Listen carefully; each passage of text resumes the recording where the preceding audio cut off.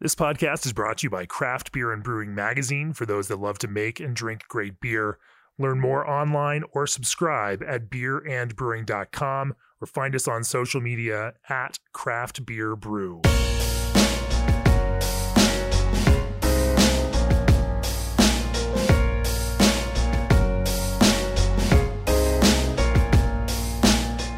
Welcome to the Craft Beer and Brewing Podcast. I'm your host, co-founder, and editorial director of Craft Beer and Brewing Magazine, Jamie Bogner. My guest on the podcast today is joining me from Fredericksburg, Texas, the head brewer for Altstadt Brewery in Fredericksburg, Craig Rowan. Welcome to the podcast, Craig. Thank you, Jamie. I'm very happy to be with you today. We are going to keep the lager mini theme going. We've had this fantastic kind of Texas lager focus for a number of the last few episodes. And, and it's been really fun for a lot of great feedback from folks listening that they've enjoyed our ability to kind of focus on this because, I mean, let's face it, lagers tend to be the favorite beers that most brewers love to make. And we have enjoyed delving into the finer points of the ways that folks make it. Altstadt Brewery, if you're not familiar with it, is it's a unique thing funded by heirs to a former media fortune, the Scripps family, and they wanted a brewery in a place, to make beer, the kind that they wanted to drink, and put an amazing amount of resources to build a beautiful German-style brewery, beer hall, beer experience, restaurant, etc., and plop it down in the middle of wine country in Texas. It's just a model for brewery creation that we don't see very often, where someone just has this passion and they spare no expense at building it. While we're recording this podcast remotely, I did actually visit the brewery while we were down there, and we did get to tour and see the brewery, and we actually filmed a video class with Craig that'll be out there for all access video subscribers later this year, and so you will get to see more of the brewery itself at that point. But we're going to talk about that kind of process, how the brewery was built, how it was envisioned. You didn't start as head brewer, but you moved into this position, and your own background is actually an interesting one, which is a nice contrast in the way that you have worked up through the industry to get to where you are. Can't wait to talk about that with you, Craig. Before we do that, as the brewery industry's premier choice for glycol chilling, G&D Chillers has set the standard on quality, service, reliability, and dedication to their customers' craft. New this year, redundancy meets efficiency. G&D's micro-channel condensers are built with all aluminum construction, which eliminates galvanic corrosion. Using half the refrigerant of conventional condensers with fewer brazed connections translates to a lower GWP and less opportunity for leaks. Call G&D Chillers today to discuss your project or reach out directly at gdchillers.com. Also, this episode is brought to you by BSG Hops Solutions Sativa.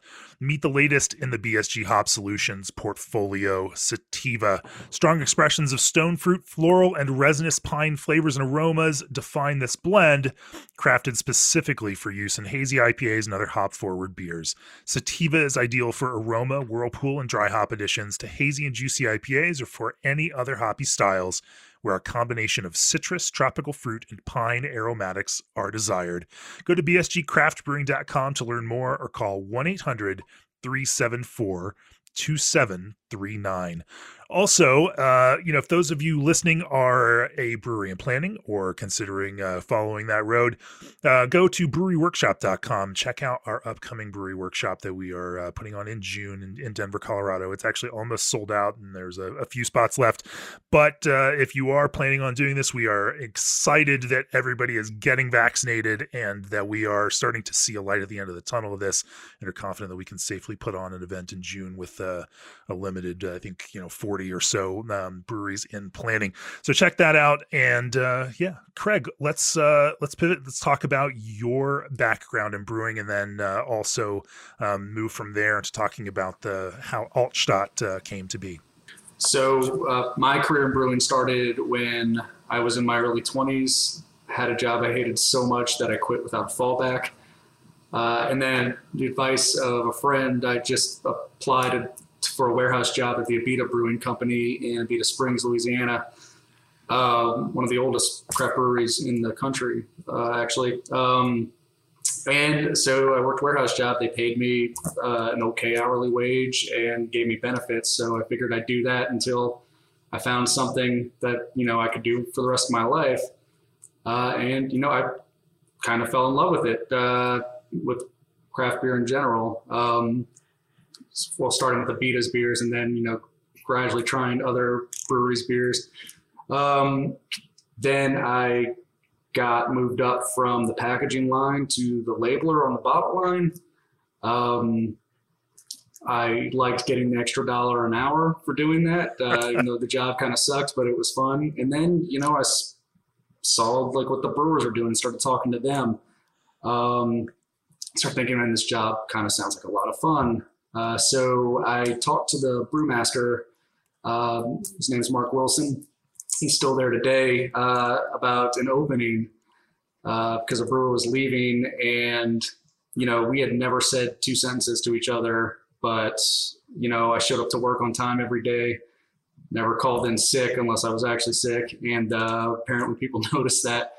And he's like, yeah, I'd love to put you in. You seem like a bright dude, and dependable. And that's really all they were looking for back then. There weren't a lot of, this was in 2011 when I got promoted to the cellar. So there weren't a lot of people coming out of school. It was a really hard job to find people for. It's not like today where you have people knocking down your door to brew your beer. So he started me in the cellar, and then I learned on the job how to cellar, carbonate beer, lager it, store it, age it, all that stuff. And then I moved into the brew house, and the very first time I ever brewed beer was on a 100-barrel Merlin kettle. So I had never touched a homebrew system before I brewed on a professional system. So I am just the complete opposite of most people in this industry. I started large scale and then gradually had to learn down. So, and I did. Abita moved on to a 200-barrel system. It's funny, that's such an American, or that's a European way of moving through it versus the American way. Americans tend to come out through that world of homebrewing. That's right. But in Europe, with the homebrewing is just not as prevalent a thing. And so, if you are interested in going into brewing, you go to university and you learn how to brew on large scale systems, and it kind of In Europe, it's a decorated career.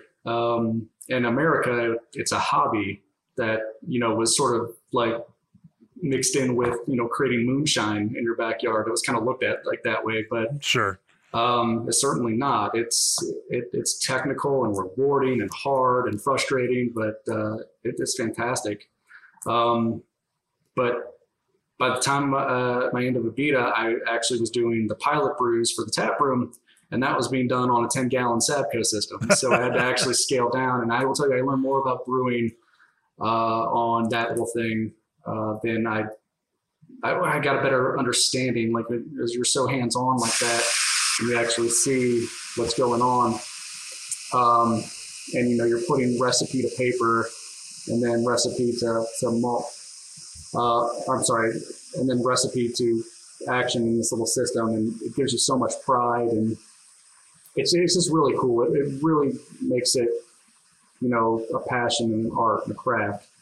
But by that point, I sort of hit my limit there, and I was ready to, expand, venture out. I didn't have any kids yet, so right. My wife was fine with me trying to find another job, and I knew the person hiring from Allstock from Abita, and basically he said they'd take me on to do all the cellaring and write all the recipes for the tap room.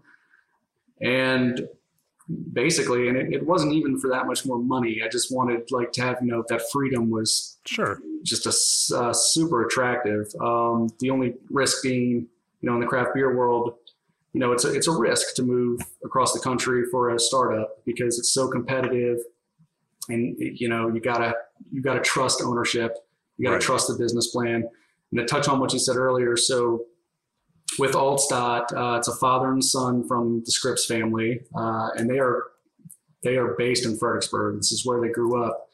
And Fredericksburg has deep, deep German roots. And yeah, they loved German beer, especially the son, Will. He fell in love with it going to Germany And the basic question was, well, why can't we get this beer here? Shipping it across the Atlantic is just never going to give you the product that you would get in Germany or any other European beer. So we'll just build our own German beer brewery right in Texas. We have the means to do it, and we're going to do it. And when you say they spared no expense, no, they didn't, because they were very passionate about it. And they're not messing around. And when we say spare no expense, I mean, I feel the need to just help people visualize this. Imagine the most immaculately put together brewery and you're brewing around under 20,000 barrels. Imagine the most immaculately built brewery under 20,000 barrels that you've ever seen, and then just multiply that by a few times. And you really have to do that to get to Altstadt. When, in talking to other brewers in Texas, it's like, well, have you been there? Like, well, we've driven by it and we've seen it, and it's rather amazing. You pull up, and of course there's gates out front, and you look, and it's this humongous building built in this kind of German European chateau kind of style. And I've literally never seen anything at that scale like it before. You have to build something like that. You have to very consciously want to execute a very precise vision and have an incredible means, of course, to do that. There were so many ways to kind of cut corners. In fact, we'll have to put up a picture of the brewery and whatnot along with this on our website, just so people can help understand and see more of it, because it truly is just a phenomenally beautiful thing, and just absolutely kind of amazing with the amount of detail, down to glass mosaics in the floors, down to woodwork on spiral stairs. The brew house itself, from the copper vessels to the more modern vessels, the packaging line that you all have built out, the fermentation stuff. It's an incredibly beautiful brewery for the kind of scale of production that you all are doing. Yeah. And it goes deeper than that. So the expense wasn't even spared in our QA department too. I mean, the best microscopes, yeast counters, like things like that, anything, mass spectrometer, like we basically want to make sure the beer is the vision that ownership wanted. It's like, we really have all the tools at our disposal. Now, you can have all those tools and all those fun things, but if you don't know how to use them, or you don't have a passion, basically, if you treat them as taking the easy way out, it's going to come through in the beer, and your beer is going to suck. Sure. Just because you own a Porsche doesn't make you a good driver. That's correct. That's actually spot on. So, I mean, yeah, it certainly can make our lives easier, but with more of the cool stuff comes, more problems, more challenges. But it's fun. Yeah, we're very blessed, but So talk to me then about this process. You came in on the seller side. Obviously now you're leading the brewing operations. How did that move occur? And talk to me about some of the ways that you were able to help kind of imprint and add your voice, or not even voice, because that may not be the right word for it, but help move the brewery to the point where it was better realizing the vision of the creators. Sure. So when I was hired on and talked to ownership a little bit, I sort of needed to gauge what their vision for their beer was. I mean, because basically, I just want to get within the style guidelines, whether it be from the Brewers Association or BJCP, or what Germany dictates the style guidelines should be. I can always find an amalgam of that, but there's, even within that window, there's so much. Like a Kolsch from one brewery could be totally proper, and a Kolsch from another brewery could be totally proper, and they can be totally different. While being similar. So, talking about... And you're in a competitive market where there are some great lager makers now who are doing it really well and winning lots of medals for it also. Texas is amazing, especially in that space. it's really, really cool to be in this area. And one of the reasons I love it so much is that competition. Like, we got to keep besting each other, but it's tough, and I appreciate that competition because the beers here are amazing. But basically where we go is we want it to be approachable. So lower on the hop, the IBU count, and a little lower on the ABV count, like a little more towards the sessionable side. So with that in mind, all the recipes that I wrote for the tap room were on that wavelength of just approachable, but while still being totally within style. The flagships we had out at the time are Amber, which is an alt beer lager, and Kolsch were out. They were still a little too much in the test recipe range for my liking.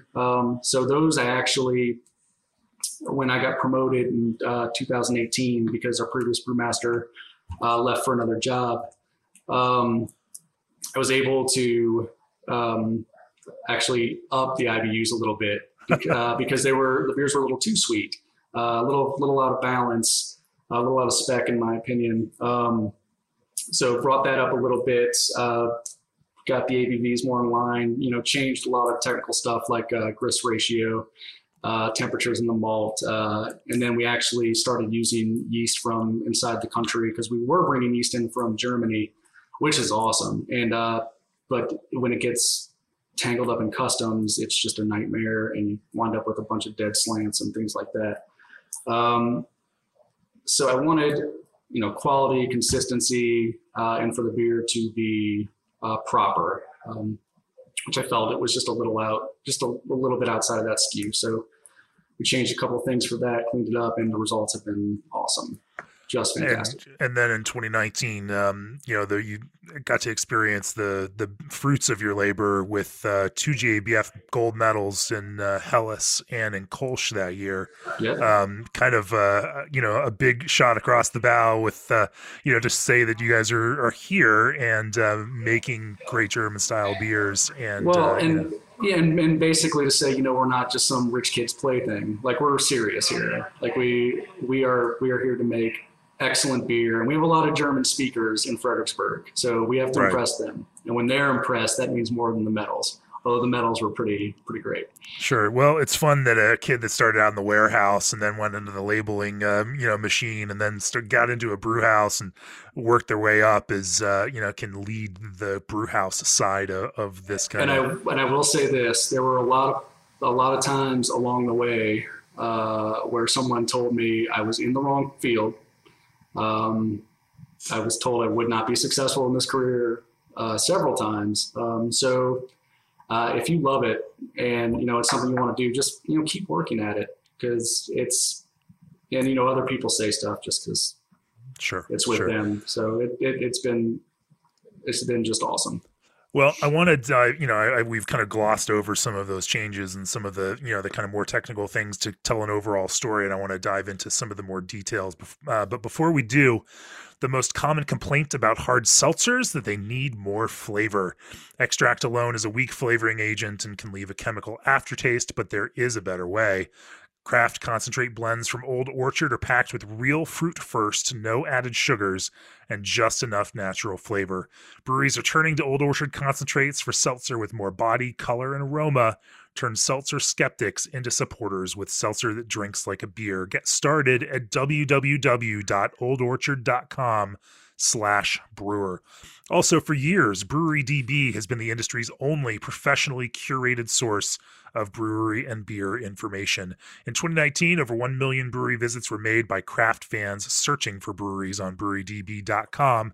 In just a few weeks, Brewery DB will unveil an all-new experience to help craft lovers get back on the brewery trail. To take full advantage of the enhanced marketing power of Brewery DB and increase your taproom traffic, set up your account on marketmybrewery.com. That's marketmybrewery.com. It's easy and it's free. Let's talk about some of the core styles that you make. You make a Kolsch, an Alt, Helles, Leicht beer, Hefeweizen, a German IPA, of course, Pilsner. let's kind of start talking about where some of the core recipes came from, and then how you started tackling some of those finer points, in the brew house itself and in that kind of recipe formulation to bring them into, this kind of focus that you thought would better represent this idea of, beer, German inspired beer that drinkers in Texas were going to flock to, and that would be equally respected by peers making similar styles. Well, sure. With the original two were the Kolsch and the Lager. Lager is a Munich-Helles style. We had, by the time I came in, we had basically starter recipes, base recipes to kind of edit a little bit. And they hit a lot of the right parameters, but there were just some little things lacking. Head retention was one of them. Sometimes the yeast flavors was inconsistent. That was another one. Body was, a little thin.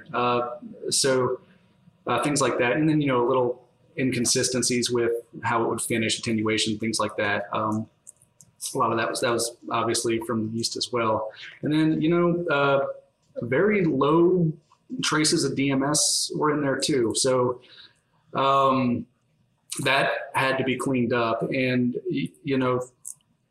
that's kind of where you sort of have to understand your brew house a little bit, how it's going to behave. The DMS was really easy to clean up, just adjust the boil properly and we were fine. With head retention, that's really where you got to get into your mash. Head retention is just kind of a lot of theory. But there's some science behind it. But, step mashes, even with well-modified malt, if you mash in at a proper quote unquote protein rest, you could really make a lot of those proteins that help the body a little bit and give you some good head retention down the line. But you can also overdo it by doing it too long. And that's anywhere between 122, 132 degrees for a mash in temperature.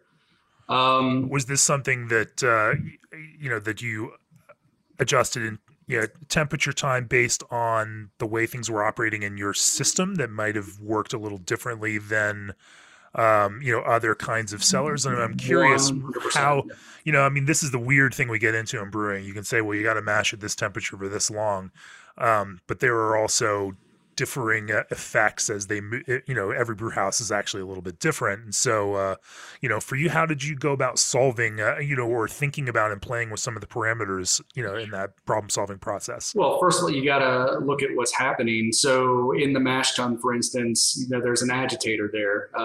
Now homebrewers have a mash paddle. So, you're told not to stir too aggressively, right? Because you don't want to pick up aeration, cause a lot of issues down the line. And then you don't want to, a process called shearing could actually, damage the husks, which affects your lauter down the line.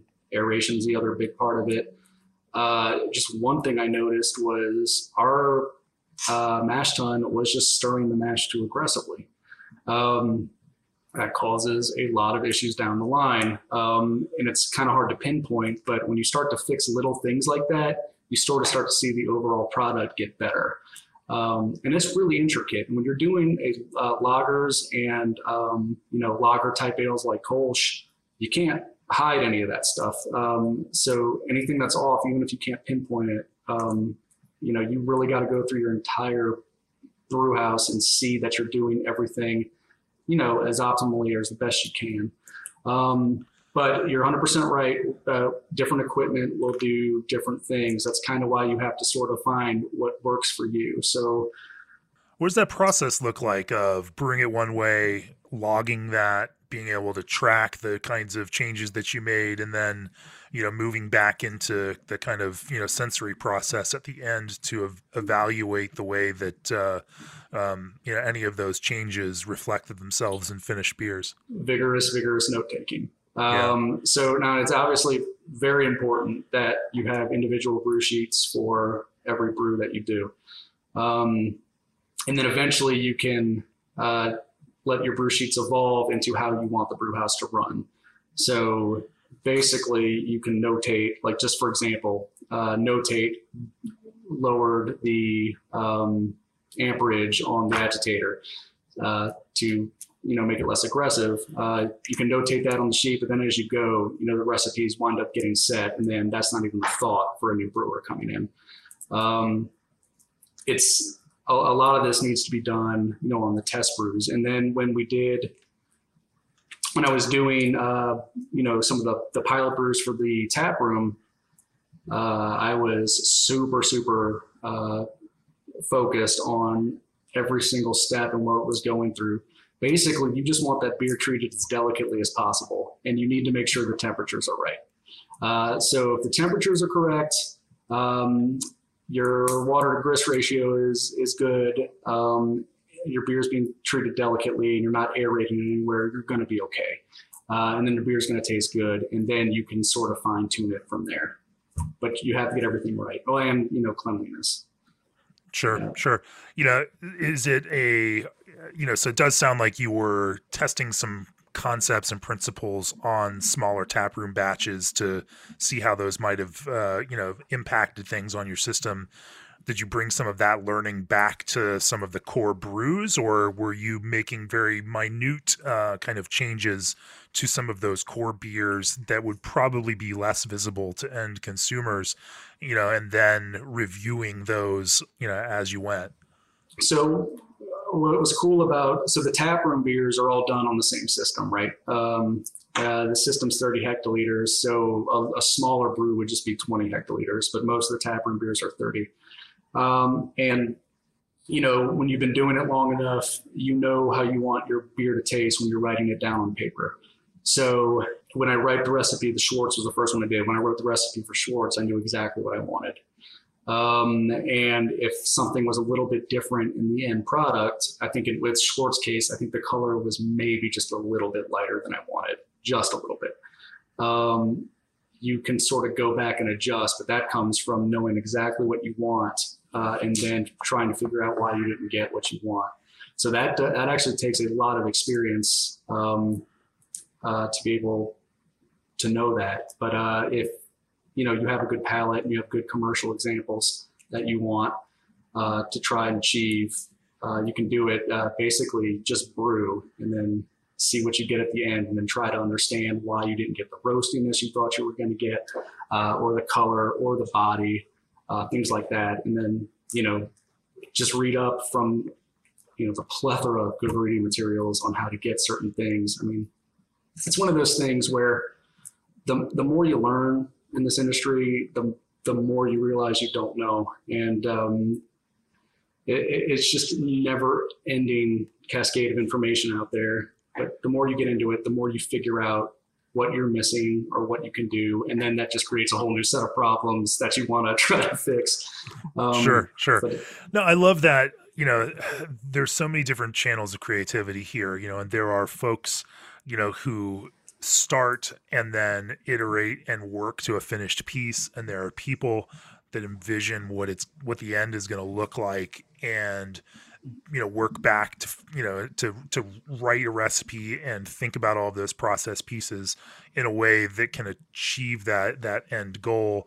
They're all valid creative methods, but it's interesting. And I love talking to brewers who operate this way, in the way that, a baker may work, or a pastry chef, where they're combining this kind of, artistry and expression with, highly technical process as well. But being able to envision what each of those small choices is going to make, using, this wide palette of ingredients and all of the very technical pieces, the way that your brew house is set up, certainly there's so many variables at play there that trying to kind of conceive of how all of those things are going to do something, how all those various pieces are orchestrated into a finished whole, is a huge challenge. How long, for example, did it take you to really understand the impacts of the Altstadt brew house and how it might have been different than past larger brew house that you had worked on before? Honestly, it really wasn't long, because, I attribute that to when I was coming up at Abita. I started on a 100-barrel system, but its kettle was a Merlin kettle. So a Merlin kettle, basically most brews for breweries are 60 to 90 minutes. I mean, ales really only need 60, but that's got to be enough time to get all the volatiles out. A Merlin kettle uses a process called stripping. And basically, a Merlin kettle is a cone that's just super heated up, and it's so hot, and this like inch layer of work is showered over it. And the stripping basically instantly gets all the volatiles out. So you can boil for 30 minutes instead of 60 or 90. So it's an energy saver, time saver. And the only reason, harping on that is, that's a pretty unique system. And then when they got their new 200 barrel system, it was just a standard kettle. They found energy saving in other ways, which was pretty cool. So you kind of saw how that worked differently. And that actually had a wet mill. So I saw how a wet mill worked as compared to a dry mill.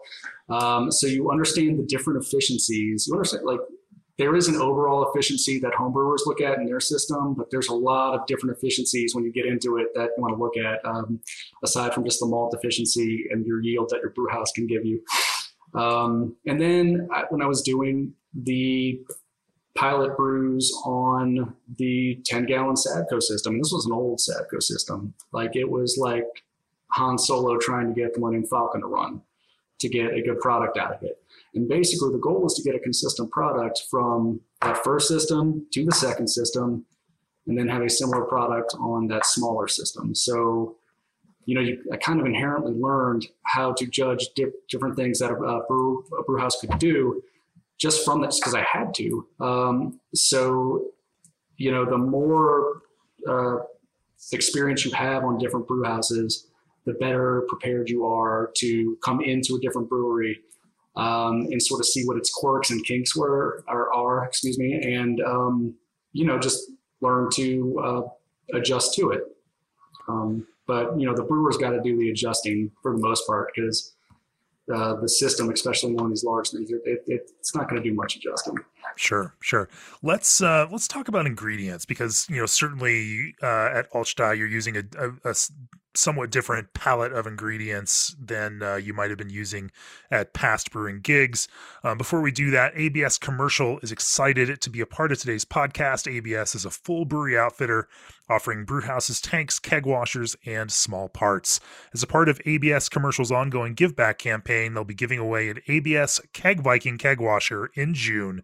So make sure to periodically check the ABS Commercial Facebook page to find out when the contest opens up and how you can enter to win a Keg Viking.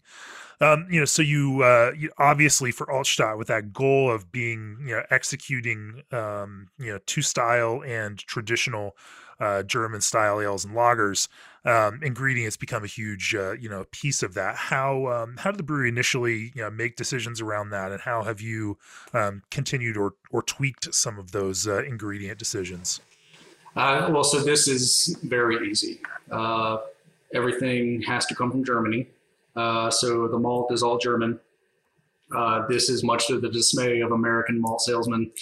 But some of their products are fun to use in one-offs. But yeah, it's all got to come from Germany. And then same with the hops. So, and that means I can't use an American version of a German hop. It's got to come from German soil. And then yeast, you are even more Reinheitsgebot than Reinheitsgebot there. A little bit, yeah. Well, now again, with the Reinheitsgebot, we say we're guided by the Reinheitsgebot. We aren't strict adherers to it. We can explain that in a little bit. But the yeast we do get from Y yeast, and that's just fine by me because the strains were all born in Germany. So basically we view them as housing them for us. So that all comes stateside. But yeah, those are three of the four main ingredients. The other one is the water, which basically we treat to match the water profile that, a beer from Cologne or Dusseldorf or Munich, etc. would come from. But that's it. Those four ingredients, and they all come from Germany. And so except you set water, which you mimic in mineral content to based on the style that you're actually brewing. Yeah. And how do you, we talked a little bit about that with Swifty and Amos from ABGB about how important water is. For you, are there guiding principles around that? And where do you, how do you,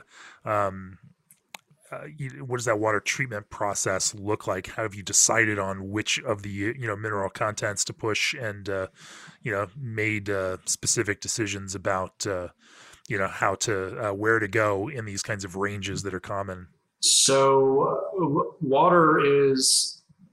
this is the hardest part to learn about and describe, but also kind of the easiest to describe in a way, because what you're really trying to do when these beer styles came up throughout the centuries, they started brewing to get the best beer they could, which meant having to brew with the water they had.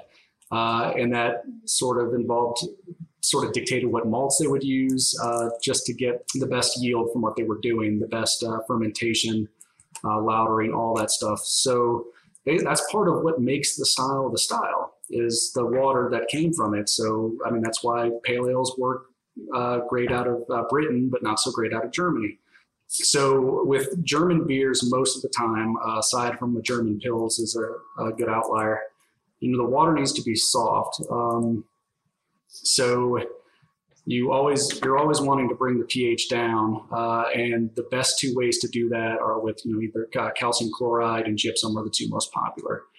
So when trying to decide between the two of those, we use a mix, but you have to be careful with the sulfates, the gypsum, because that sort of gives it more of a harsh flavor. That is really used well when you want to accentuate the hops and get a bit more perceived bitterness out of the beer. Calcium chloride's awesome because it gives you a nice soft water, and it really accentuates the malt flavors, and that's really what a lot of German brews are going for. The German Pils, which is their take off the Bohemian Pils, that's brewed with harder water, and then so sulfates kind of are really good there to sort of bring, because hard water really brings out the hop characters there, and it has that nice sort of rough, dry finish that a Pilsner's famous for. But that's kind of the long and short of it. You just want to match what the water does to make that beer and how it works with the malt. So you're really, when you're getting down to it, looking for the proper pH in your mash. So with most of these beers, you want anywhere from a 5.3 to a 5.5 pH, and that'll greatly help with clarity. That'll help with lautering. That'll help with head retention. They'll just make your life easier and make the beer just proper and give you the nice body that you want. Do you strip it out and build it back up, or? So yes, we do use a reverse osmosis system. So water comes in nice and alkaline, mixes with the malt. So it's very easy for us. We know what we're going to get. But if this is something that's just bothering the hell out of you, just worry about getting that proper pH in your mash. That is the most important thing, and that's really what the overall goal is, and that's how these styles came up anyway. But quick rule of thumb, get the pH right. Calcium chloride's good for malt flavors, and then gypsum's good to bring out more of those hop flavors. Yeah. Do you use a common base malt across your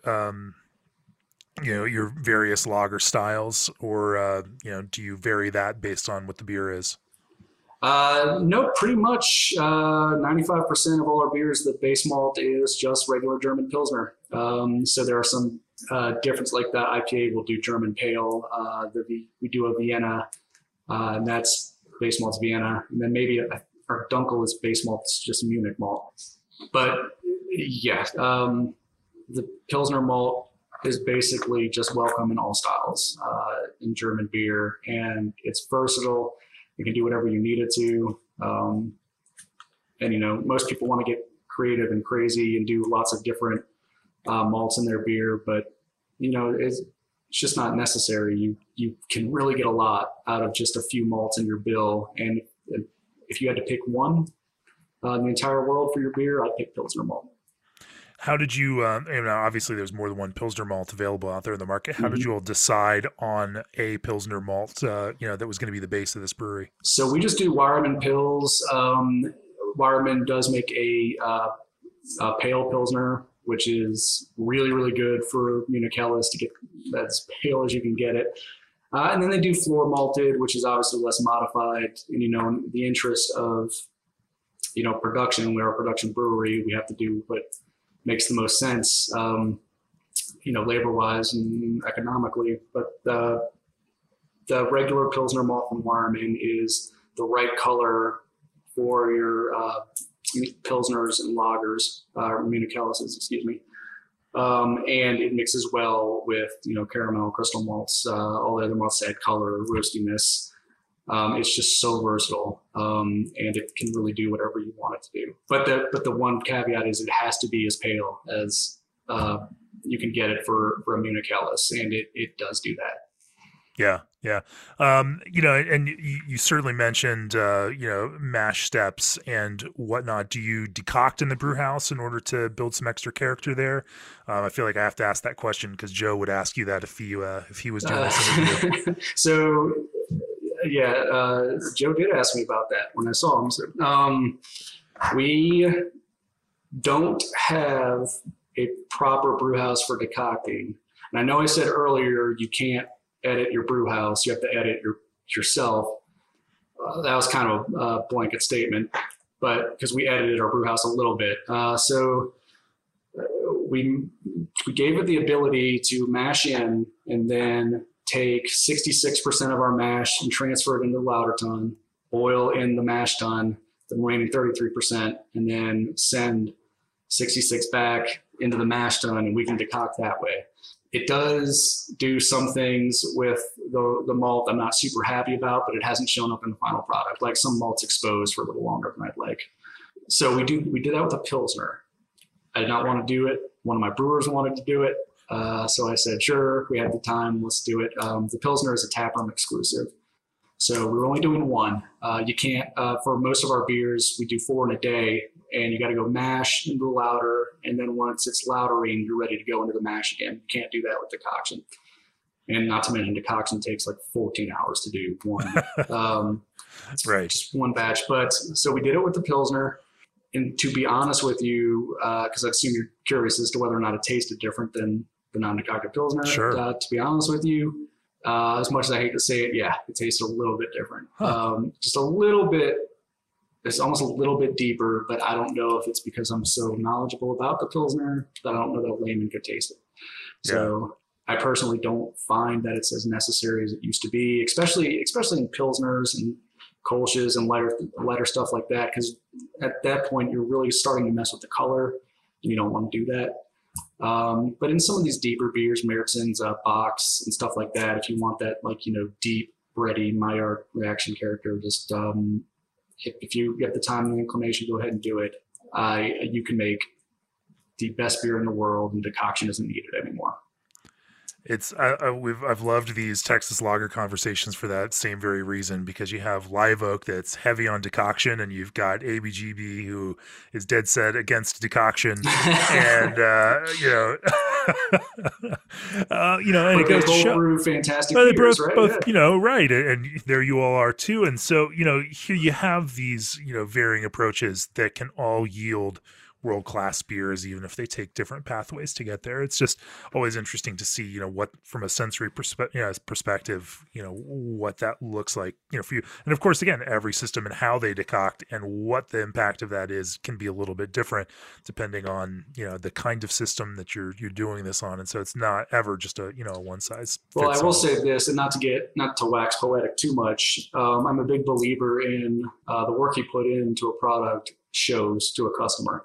So if you're decocting your beer and you're doing it well, and you've studied how to do it, and you really understand why you're doing it and what you're doing it for, that's going to show up in the final product. But it's anything. If you research your beers, like love the beers you're brewing, know what you want to give the customer. Decoction is just one of those extra steps that show how much you put into that beer. Working hard towards something is always going to make it a better product. And if you're working hard, if you're decocting. I love that idea, that correlation versus causation kind of idea, that it may not be the decoction that makes the beer better, but if you're decocting, you certainly care about making the beer better, and that is probably being reflected in a whole lot of other choices that you're making as well. Yeah, I 100% believe that. So. Yeah. I want to talk a little bit about the super fine points. Let's talk about Helles, just in context. Tasting such a light and such a simple beer at its core, but making that a compelling beer, one that, people as they drink it, enjoy it without it having to be the focus of how they drink it. Talk to me about that process of editing that you started to engage in. I mean, we did talk about some of the varying brewhouse, factors, but from a sensory perspective, as you're tasting a Helles, what are some of those things that you were able to identify that those individual factors that you wanted to tweak a little bit in order to make it hit the exact notes that you all had as a goal? Sure. So, the initial run, like when my first day here, the first beer I tried was the lager, and there was a little bit of, I hadn't tried the beer yet. The first beer hadn't been brewed when I accepted the job. Sure. So I took a sip of it right out of the tank. So I'm just having this nice Zwickel beer, Munich Helles, and I tasted it, and my first words were, "Oh, thank God," because it tasted really good. And it was all there. So in the final product, it came out. I mentioned this earlier, just a little too on the sweet side, which could be from a few factors. I mean, it could have had too long of a rest in the mash at too higher temperature, and just has all this unfermentable sugar in it, or it didn't ferment out enough, or it just didn't balance out the malt sweetness enough, which turned out to be the latter. And the head retention just wasn't there. It was there, but it wasn't good enough. The aroma was good, but you could still sort of smell a little bit of that sweet corn in there. So there's a few more little things here and there, but a lot of that could be cleaned up easy. So like with foam, head retention, a quick fix is to just use Carafoam, Carapils, something like that. And there is nothing wrong in doing that if you have issues that you can't quite work out. But the hops were a big one for me. Like keeping the hops low, I understand was the goal, but the hops are there for a reason. It's to balance out so you don't have that malt just totally dominating. So that needed to be done. And then there were just at certain parts the mash was a little too runny, things like that. So you wanted to have a better grist ratio to water. And ours typically, we do about 3.5 to 1 grist to liquor ratio, which is pretty thin, but thin leads to nice drier beers, but it was even thinner than that. It just wasn't working out. And, the pH on the last runnings and Lauter was like a little too low, like we were over sparging rather. And that was causing issues down the line, giving like a little bitter taste in the beer. There was just a lot of little things like that. It just needed some care and clean up, and basically just sit down with a pen and paper, re-go through all the formulas, and see what you can get that way. So basically, just reverse engineering the beer and rewriting the recipe. And these are all, on the verge of threshold, things generally, that, and very small points, they're not, obviously, if you're tasting the first batch off the tank and it's pretty damn good, we're talking about minute elements. 100%. And again, like, I don't want to say that this beer wasn't sellable, because it was, and people liked it, right? Sure. But, you see things that aren't sustainable, or as you get bigger, they're going to get called out. Because I was calling them out as other brewers are going to see that, and brewers won't tell you to your face what they think of it. They just won't. They want to be like, yeah, man, this is great. So you really need to know what the beer needs to look like, taste like, smell like, because a brewer will straight lie to you, because, we're all friends. Like, we're all good with each other. But that's one of the reasons I'm so big into sending your beer to competitions. It's a lot of money, but a judge will be honest with you. because they have a scorecard and they're not in front of your face. They will be honest with you. And they also have a context, and I think that's the other piece. I can go to a brewery and enjoy well-made beer from most brewers that are have achieved a certain level of accomplishment and respect, but it's a whole different matter, because that might be the one Helles that I'm drinking in one place at one time, and I like drinking beer, and especially if it's the first few beers of the day, like, oh, there's just nothing more delicious than that. But all of that context changes when you are looking at it through the scope of 20 or 30 or 40 different beers of the same style next to each other, where you're diving into the minutia of those kinds of things. And so that kind of judging perspective is very different, and will certainly, what appears in that context, shoulder to shoulder, beer to beer, versus enjoying a beer, sitting in a place, enjoying the experience of being there. I mean, they're very different modes of considering something. Now, all of those beers, most of those Helles, I imagine, that are submitted to the Great American Beer Festival for medals are going to be pretty good. Some are going to be great. Some may not be as good, but most of them are probably going to be enjoyable to drink, as long as the brewer's making them reasonably well. But what elevates something to great, or world-class, or best in breed, like, that's a whole nother matter altogether. Yeah, and that's my job. So that's all ownership told me to do. Make the best, like, just make it the best. And, frankly, I have no excuse not to. So, so stuff like that has to be covered. And honestly, if you're taking care of your beer like that, you're taking care of your brewery. Like, I mean, it's the old thing. I think I might have the band wrong, but Van Halen used to be famous for not wanting green M&Ms in their bowl. So you'd have to pluck out all the green M&Ms, and they didn't do that because they were weird. They did that because if you couldn't get all the green M&Ms out, how are you supposed to set their stage up? Like, the details are important. So that's even in brewing. You cannot let any details go, especially if you're doing clean beers like Kolsch's and lagers. And a judge won't lie to you. Find people who won't lie to you. I have a few people in my life who will not lie to me, who know beer really well. And just don't take it personal. Either agree with them, disagree with them, or, Sure. But you always got to reflect on your product. Right. Let's talk about the yeast challenges. You alluded to them earlier, where you were initially bringing yeast in through customs from German yeast propagator. And then you had to kind of make some mid-stride shifts around that in order to, improve the process around that. Talk to me a little bit about solving that problem. Sure. So, and it's not even just that it's coming from Germany. It's that it is so hard and so unreliable to, because when you got to brew. And if you don't have yeast to propagate, you're kind of dead in the water. And you can only reuse yeast so many times from previous brews. So, the yeast would get held up in customs. We'd order slants, come back with half the cells dead. And you could still prop that up to make good yeast, but it's not as much as you wanted. And again, it's so unpredictable when it's going to get in, which was okay when we first started because we're brewing far, far less. Our first year, we brewed less than 2,000 barrels. So, we could wait around a little bit. So as long as you got it in on time and you took care of it, it produced a great beer, but it was, again, just something that's not consistent, and inconsistency is just not acceptable. So, I'd been familiar with Y yeast. I'd used them for years.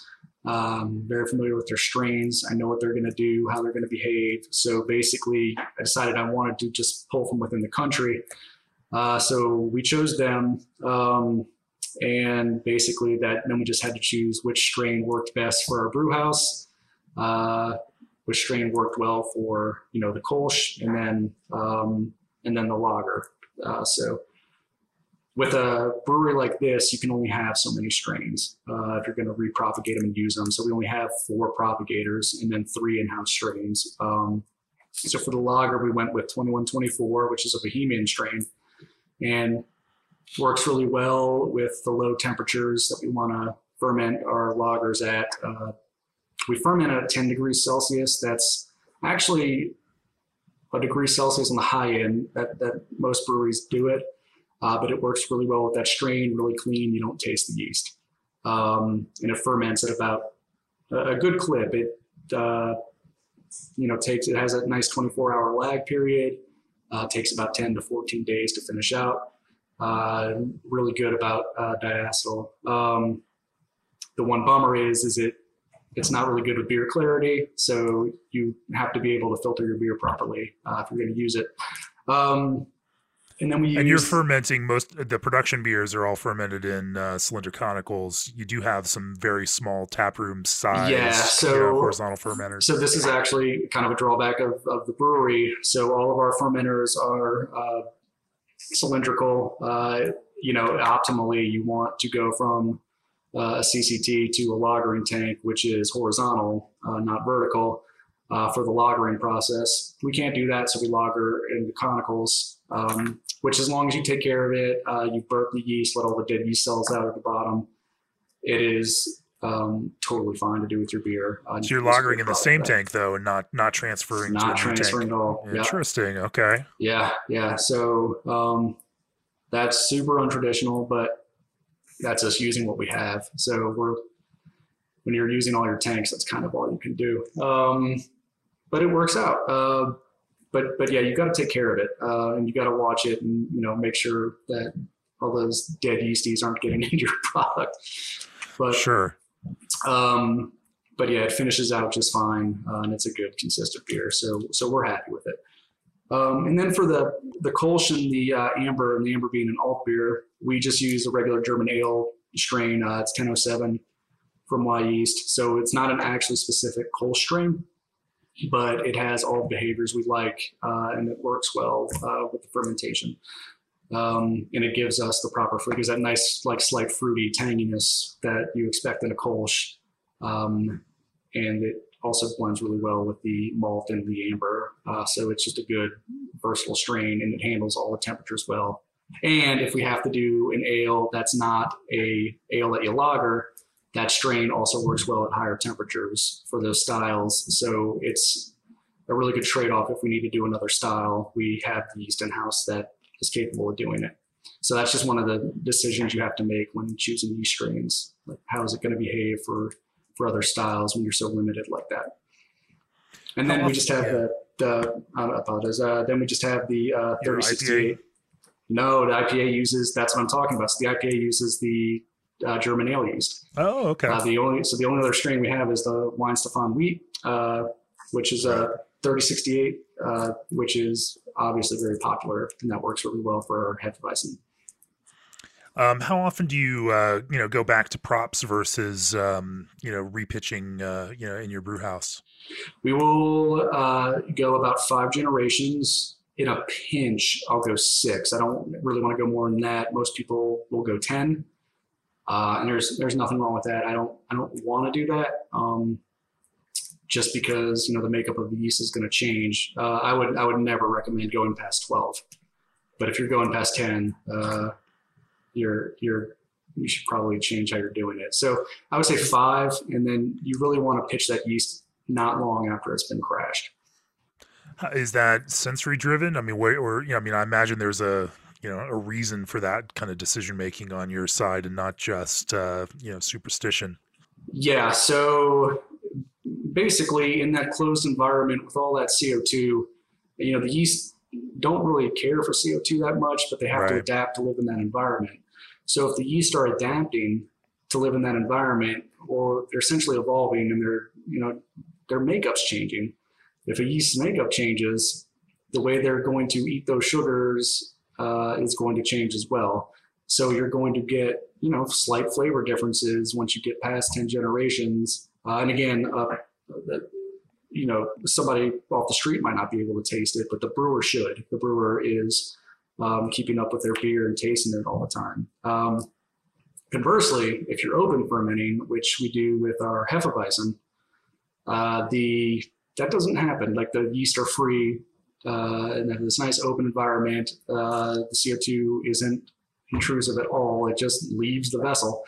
And you could repitch that yeast for thousands of generations, and you really wouldn't get many differences at all. That's pretty much what it is. Slight aroma profiles. It's not that they're bad; they're just different, and they're not what you want. So it just changes from style to style. But you should be safe within 5 generations, even within 10. But you're flirting if you go past that. Let's talk a little bit about finishing. And so, on carbonation side, how do you spoon tanks, or, do you force carbonate? And then let's also talk a little bit about filtration and how you, finish off these beers. So we do spoon the tanks. But so earlier when I touched on how we're guided by the Reinheitsgebot, this is one of the areas where we're not compliant with it. So, and another one way back to the mashing process, you can't add salts to the mash. That's verboten. Can't do it. We do it anyway because America is the land of the free, I suppose. We spooned, but it's really, that is an art, because if you close the tank in too early, you haven't let out, all those sulfurous compounds where you want. And that's cool in Germany. Like you can get a really sulfurous Pilsner or Helles in Germany. But you don't really want that in America. But the Americans don't want that. So you want to let that out. But if you do it too late, you're not going to have the carbonation. So it's a real balancing act. We tend to err on the side of doing it a little too early, because when it goes into the bright, we will force carb, just again in the name of consistency. And when you force carb, you're getting a lot of those sulfurous compounds out. So that's a really huge benefit to that, on top of the consistency. But, my main goal is if you crack open a lager today and 6 months from now from a different batch, it's got to taste the same carbonation wise. So forced carbines, okay, my book. I like it. Customers like it. How about filtration? You mentioned that earlier as being necessary to help polish up the beers at the end.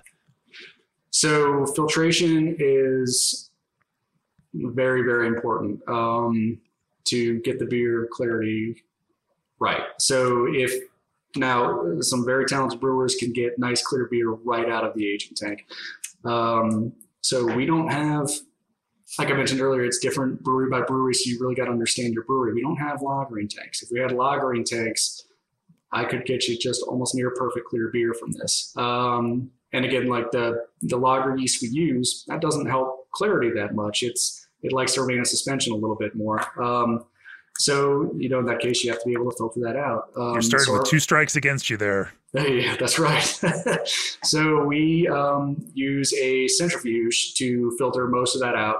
And it's just a centrifuge. We don't use any defilter or anything like that. It's just a centrifuge. And then the centrifuge goes through a polishing filter, which is about 7 microns, 7 micron openings. So it's getting all the big proteins and the hot particles that might have bypassed the centrifuge, but it's not taking out any of the flavor. So people hear filtering and they think that, you're stripping some of that flavor out, but that's just not the case. Filtering for the most part is very necessary, because that beer needs to be brilliant. Aside from, one-off examples like the Hefeweizen, which we just directly transfer into the bright past any filtration. That's very important. And again, if you don't have a filter or method to filter in your brewery or at home, you need to lager the beer properly in the secondary fermentation, and you should be okay. It's so funny because I had another brewer email me last week. He's like, I was just listening to this latest episode of the podcast and they were talking about filtration. And now I'm thinking about how I can fit a filter into my brew house now. And I think that while, yes, it might have negative connotations, in some kinds of regards, the visual of, German style and Czech style lagers is super important, Yes. From that nice thick head with tight bubbles, and that kind of glassy sheen to it, to the kind of brilliant color. We certainly, everybody heard Doosan talking about how, they focused on pre-pro pills or their pre-war pills because using that corn component just lets them make the beer that much brighter. But that visual, I mean, is such an important piece of this equation and such a compelling reason to also, keep drinking these beers in addition to the flavor. It's something that brewers have to and should be paying attention to with this. And I will say too, if your only method of filtration is, something that's low, like between 1 to 3 microns, your DE filter or plate frame filters, whatever you're using, if it's taking away any of your BUs or any of your flavor, that's just another one of those things you have to account for when you're writing your recipe. So if you're losing 5 BUs through your filter, just add extra hops. That's just stuff you have to account for in the brewing process. So having to use a filter should not change the final beer that you want. Right. Well, we really didn't get to talk about German IPA, even though I think it's fun that you take an IPA approach using German ingredients and using German yeast in order to kind of make something that still feels like a beer that an IPA that would come from a German focused brewery. But before we close, I'm just curious, like, what is the long term for Altstadt, and what is next on your horizon? You've come in, you've certainly helped to try to tweak these beers in the direction that you want to that you go, and clearly the feedback has been positive for what you've been doing. What's next for you, and what's next for the brewery? Well, we just want to grow a little bit more, grow into ourselves a little bit. So we're going to projecting about 12,000 barrels this year. I'd like, just with this facility we have now, I think we could do well over 22,000 barrels a year. So honestly, I'd like to hit that and then have to worry about how we're going to do more. Really what we're doing is making a beer that's just approachable for everybody to drink. If you get tired of drinking triple hopped or, quads or pastry stouts, all of which I love. So, but step back a little bit to, where this all started from, because, the Reinheitsgebot started what beer is today, and then it evolved from that. So it's great to step back in the craft beer world and still have breweries like Altstadt or ABGB or Live Oak, and the several other examples we have around here and throughout the country. And then it's also good for people who drink, from the bigger breweries to have an on-ramp into craft beer. If I give them one of our lagers, they're not going to spit it out because it's a really good on-ramp. And, when you start to understand what beer can be, it doesn't have to be so cold to enjoy it. Like beer has great flavors, that it's, those are the people I want to bring in to our world. So hopefully we do more of that. And then, we have to hit, my goal of 20,000 barrels a year, and then, grow a little bit more because we can't even fill that. So that's kind of where we're at right now, but Texas, I love it here. Yeah. We're doing great stuff. So I'm happy here.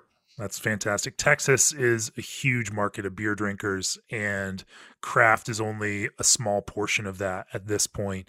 There's still a lot of wide open space for craft brewers to make compelling beers that reach Texas drinkers, and that that find them where they are and turn them into craft consumers that can appreciate flavor as well as the fine craftsmanship that come out of that. So I think it's a fantastic thing to see more Texas breweries, and this, especially this kind of group of lager making breweries in Texas, growing and meeting that market, and finding those kinds of drinkers for their beer, and not simply trying to or I should say complementing those other breweries that are trying to find the hipper, hyper element of the market. And I love that this kind of breadth of brewing in the craft world exists like that. It's what we should be doing in this world of craft beer. And so if people get a chance to go to Altstadt, don't pass it up. Like, it is literally an amazing experience to just see that this place exists at all.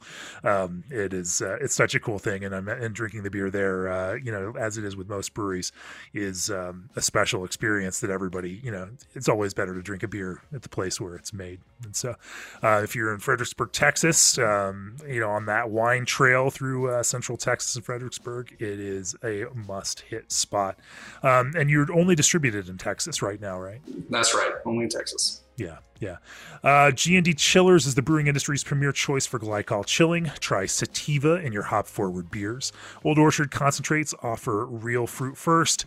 Explore new marketing opportunities at marketmybrewery.com and check the ABS Commercial Facebook page to find out how to enter to win a Keg Viking. Of course, if you'd like to support this very podcast, go to beerandbrewing.com. Click on that subscribe button, and if you're a pro brewer, consider our new all-access pro subscriptions that combine best of the magazine, exclusive online content, video, and more. Craig, if people want to learn more about Altstadt, where do they find you guys in real life and on the internet?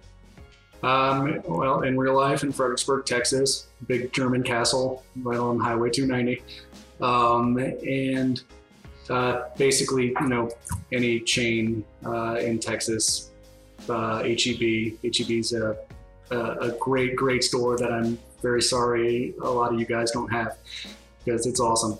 But bars, all that stuff. You're in the grocery stores, bars. Yeah, grocery stores, bars, all that stuff. And then online, just at altstadtbeer.com, and Facebook and Instagram, all that good stuff. Cool. Well, it's been fun to talk to you about lagers. Congratulations on those 2 gold medals in 2019. And for those of you, again, who are all access subscribers to Craft Beer and Brewing Magazine, look forward to a video class with Craig coming up, which we shot right before the entire state seemed to shut down due to ice storm. What a crazy thing. In fact, that's why we didn't do this podcast live and in person, which we were planning to do, but it was a Friday afternoon, and you guys got hit with ice and frozen conditions. In fact, it froze the gates of the brewery open. Yeah, you had to get to warmer weather in Colorado with this. And I tried to get out of Dodge and beat the snow back to Colorado because I drove out of concern for travel and everything. Glad to hear that the brewery did okay through that. Glad to hear the rest of Texas is recovering from that, and that hopefully things are moving in the right direction, and you guys stay warm with clean water and heat and all of that fun stuff. Yeah, well, we made it. You made it. Maybe we learned some lessons along the way. Hopefully. We'll see. Hopefully, though. Yeah, hopefully. Anyway, thanks for joining me, Craig. It was great to talk with you. Absolutely, Cheers. James. Cheers.